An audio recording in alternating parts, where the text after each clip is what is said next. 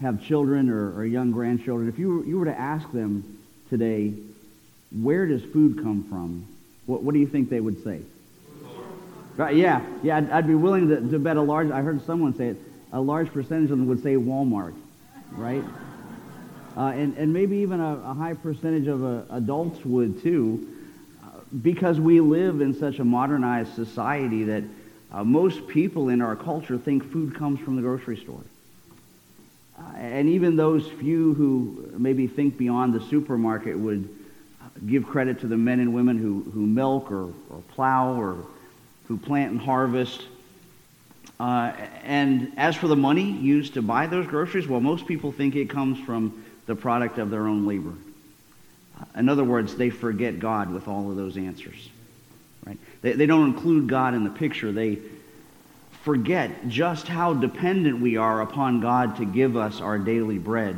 And I don't mean just the bread that you made your toast with this morning, but all of those things, all of those blessings that flow only from the direct providence of our Heavenly Father.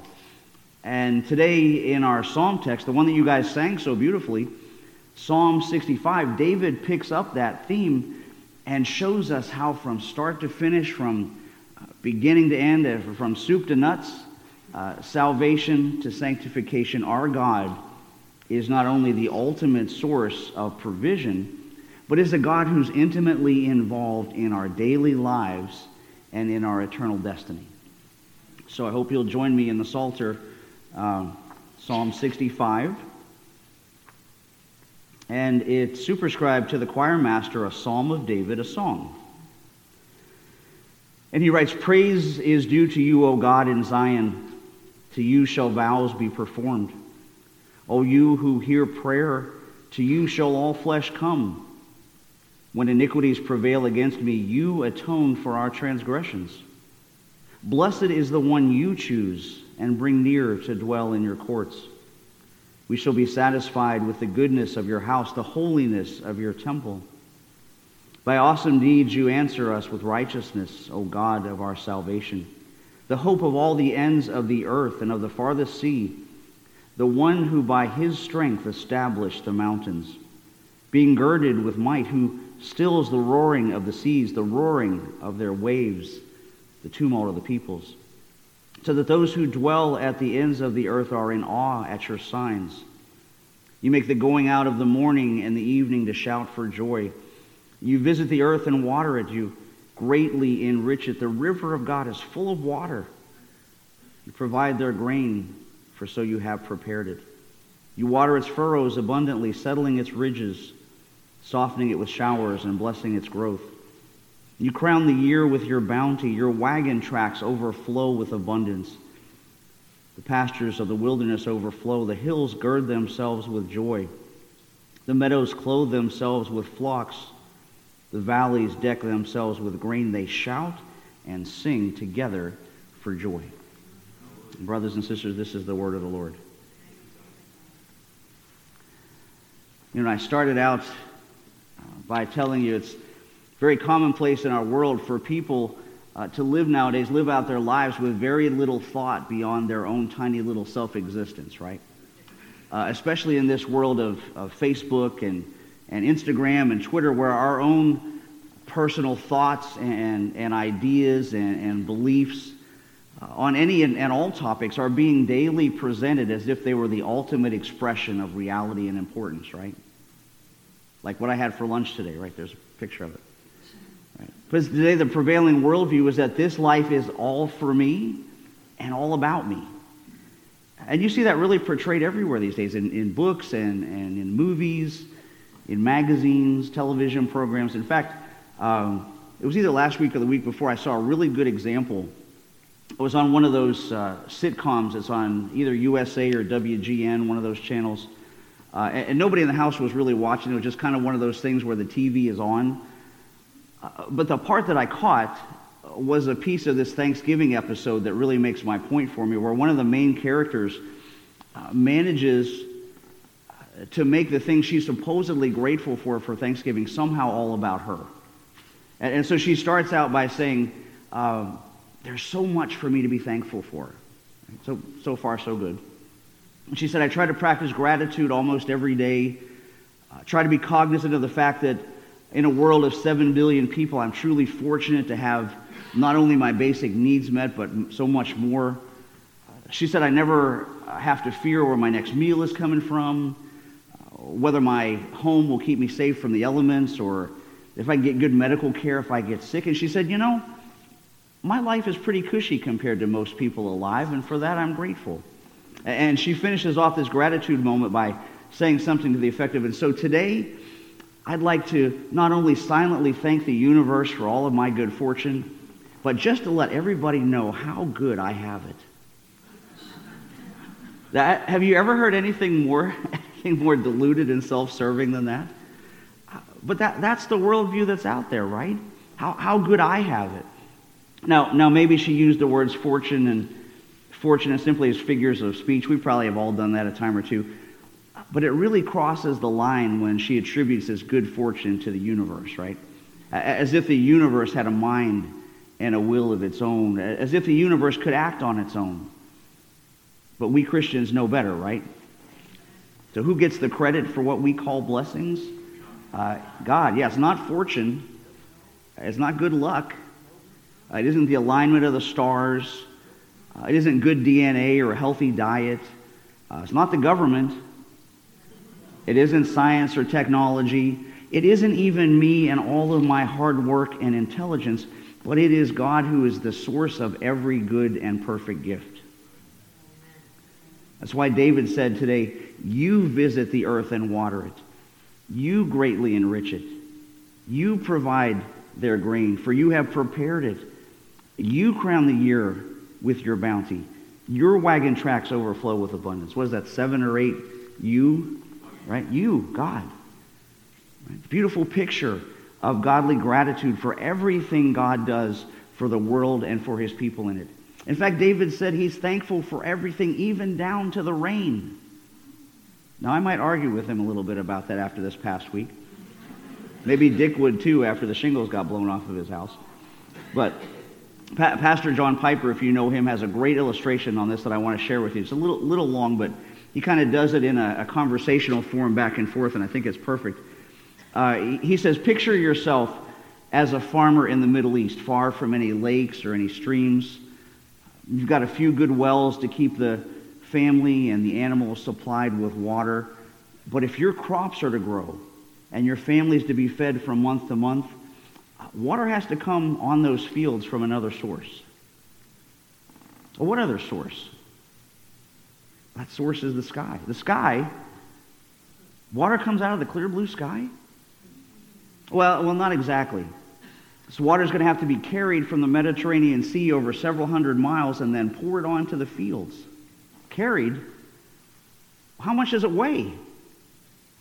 Well, let's see. If 1 inch of rain falls on 1 square mile of farmland, that comes to 1,650,501,280 pounds of water. Hey, that's pretty heavy. So how does it get up in the sky and stay there if it's so heavy? Well, it gets up there by evaporation. Really, that's a nice word. What does it mean?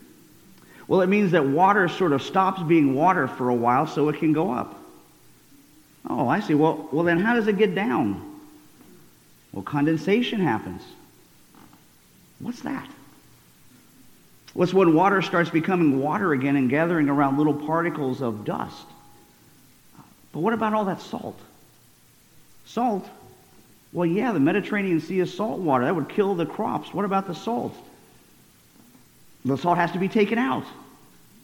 Oh, so you're saying now that the sky picks up 1 billion pounds of water from the sea, takes out the salt, carries it 300 miles, and then dumps it on a farm. Well, it doesn't dump it on the farm. If it dumped 1 billion pounds of water on the farm, the wheat would be crushed. So the sky dribbles this 1 billion pounds of water down in little drops. And they have to be big enough to fall for a mile or so without evaporating, and small enough to keep from crushing the wheat. But how does all those microscopic specks of water get heavy enough to fall? That's called coalescence. What? Coalescence. It means the specks of water start bumping into each other and they join and they get bigger. Well, how do those specks of water not bounce off each other instead of joining up? Well, it has to do with a positive and negative electric field. What? Oh, never mind. Just take my word for it. But did you ever think about it like that? Right now, I know we get more than our fair share of rain sometimes here in Florida, but did you ever stop and think how miraculous it really is? Right? That just blew me away when I read that, so I wanted to share it with you. And how thankful we should be for it, right? I don't think I've ever really thought about it like that before.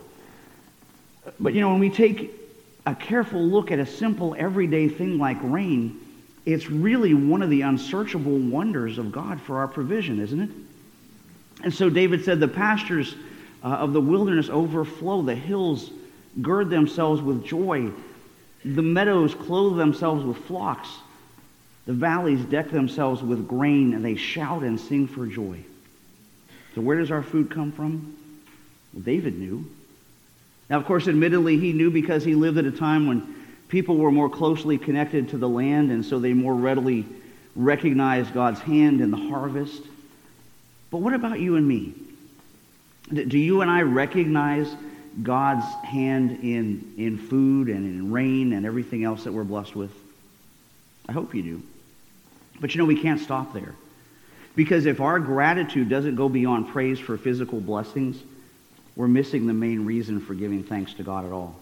And so we need to also remember that in the Old Testament, for the Old Testament saints, the people of David's day, that they saw God's physical provision as a sign of spiritual provision too, in every circumstance. And so David could say, praise is due to you, O God, in Zion, and to you shall vows be performed. O you who hear prayer, to you shall all flesh come. See, not to the universe is all flesh coming, not to luck or fate or even our own self-reliance, but to the throne room of heaven where we know that prayers are heard. Right, the Eastern Church Father and one-time Archbishop of Constantinople, John Chrysostom, wrote a beautiful paragraph about prayer. He said, prayer is an all-sufficient panoply. It's a treasure undiminished. It's a mine that's never exhausted. Prayer is a sky unobstructed by clouds. It's a heaven unruffled by the storm. It's the root, the fountain, the mother of 1,000 blessings. The potency of prayer has subdued the strength of fire. It's bridled the rage of lions. It's hushed anarchy to rest. It's extinguished wars. It's appeased the elements. Expelled demons. The power of prayer has burst the chains of death. Expanded the gates of heaven. Assuaged diseases. Repelled frauds. Rescued cities from destruction. Stayed the sun in its course. And arrested the progress of the thunderbolt. Sadly, we hear so little of that today because, like everything else, we've turned prayer into a means for our own ends. Right? We pray for selfish things. And we seldom wait on God's response long enough to think about what He wants for us. And in doing that, we're robbing the Holy Spirit of the opportunity to prompt us in our requests. And brothers and sisters, that's a paramount need today, is the indwelling of the Holy Spirit. Because when we understand and experience it correctly, this is the incredible twist, and I want you to think about this. Through the ministry of the Holy Spirit, it makes God both the enabler of our prayers and the provider of the answers to them. Right? The Bible says the Spirit helps us in our prayers. So at one time, the Spirit is the enabler of our prayers going up, and God's the provider of the answers coming down. As God calls us to Himself and gives us the privilege of coming into His courts where all of our physical and spiritual needs are satisfied with the glorious fruit of His electing love. That's why David said today, when iniquities prevail against me, you atone for our transgressions. Blessed is the one you choose and bring near to dwell in your courts.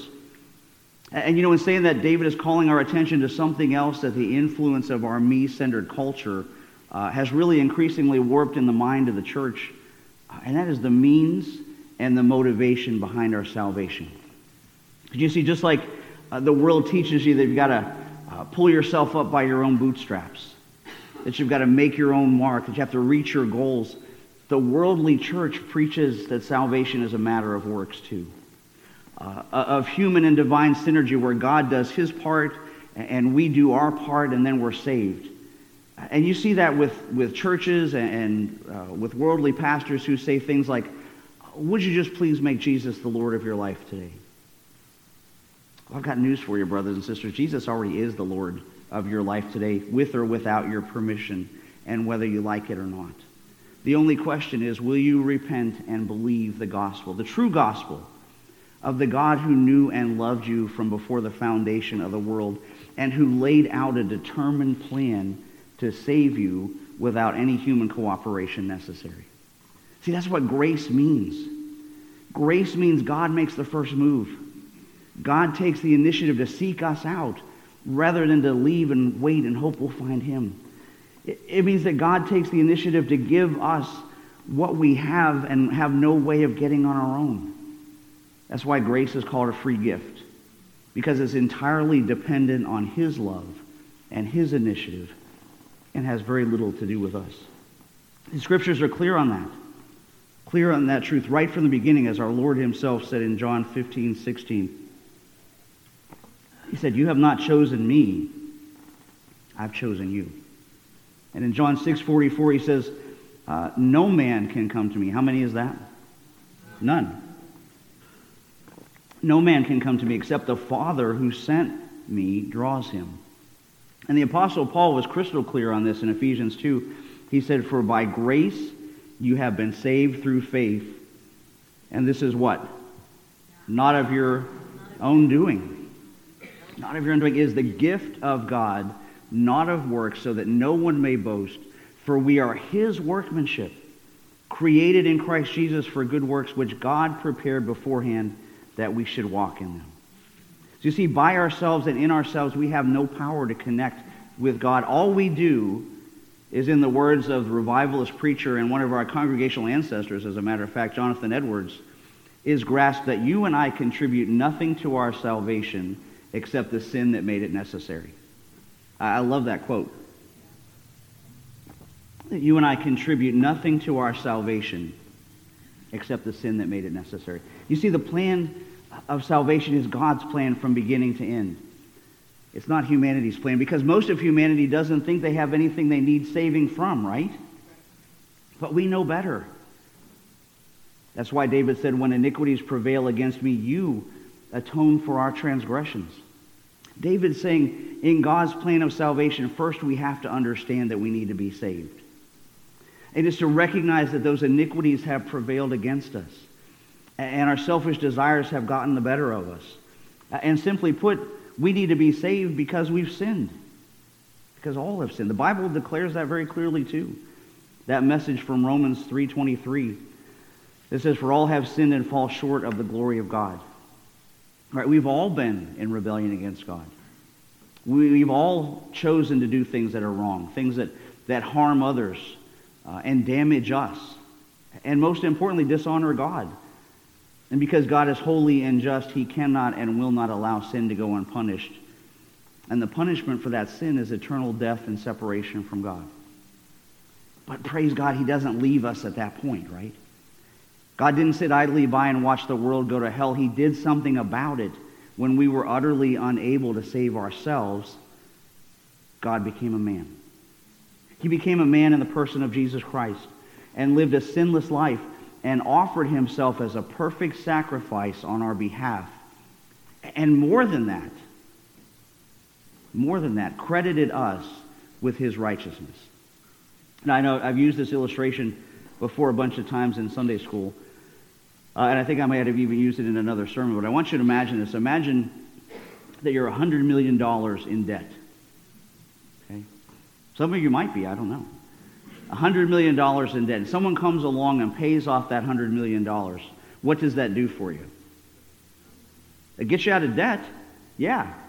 But it only brings you up to zero. Right? Now imagine that same person not only wiped out all of your debt, but they gave you a check for $100 million more on top.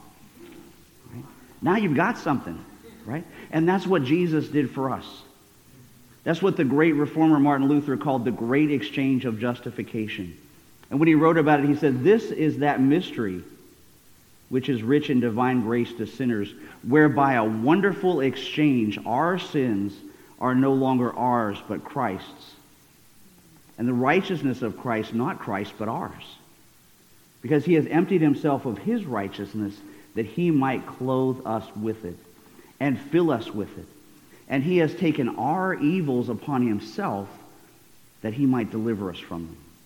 And so Luther said, he pleaded with his flock, he said, "Learn Christ and him crucified. Learn to pray to him, and despairing of yourself say, 'Thou, Lord Jesus, art my righteousness, and I am your sin.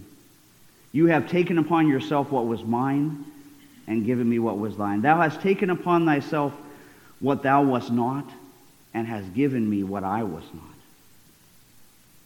And as if that weren't enough, as if all those things weren't enough at the cross and at the exchange, to seal the deal, God raised Jesus from the dead, and by his resurrection demonstrated that his sacrifice was sufficient and that our salvation is assured according to the predetermined plan of the Father.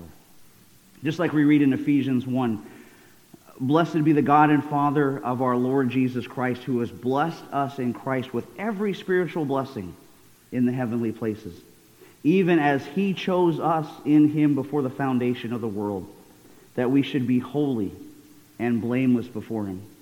In love, he predestined us for adoption to himself as sons through Jesus Christ, according to the purpose of his will, to the praise of his glorious grace, with which he has blessed us in the Beloved. Because in him we have redemption through his blood, the forgiveness of our sins, according to the riches of his grace, which he lavished on us in all wisdom and insight, making known the mystery of his will, according to his purpose, which he set forth in Christ as a plan for the fullness of time, to unite all things in him, things in heaven and things on earth." Incredible, right? That he would do all of that for us. And so in our psalm text today, the prophet King David, carried along by the power of the Holy Spirit, looks ahead to God's Messiah, and he says, "By awesome deeds you answer us with righteousness, O God of our salvation." Right? Our Yeshua, our Jesus, the hope of all the ends of the earth. And you see, that's it. That's what it's all about. It's all about Jesus. That's God's plan of salvation. Will you receive it? Will you place your faith in Jesus as your Savior? Will you repent and believe the gospel as you feel the Spirit's tug on your heart? And change your mind from embracing sin and rejecting God to fully trust in the sacrifice of Christ as perfect and complete payment for your sins? If you do, the Bible promises that you'll be saved. It promises you'll be forgiven, that you'll spend eternity in heaven. So by the Spirit's power today, if you've never done it before, place your faith in Jesus Christ as your Savior. And remember where your help comes from. Acknowledge its source. It's not you. Fly to the font and praise God like David did. Praise God from who all blessings flow. Praise him, all creatures here below. Praise him above, heavenly hosts. Praise Father, Son, and Holy Ghost. Amen.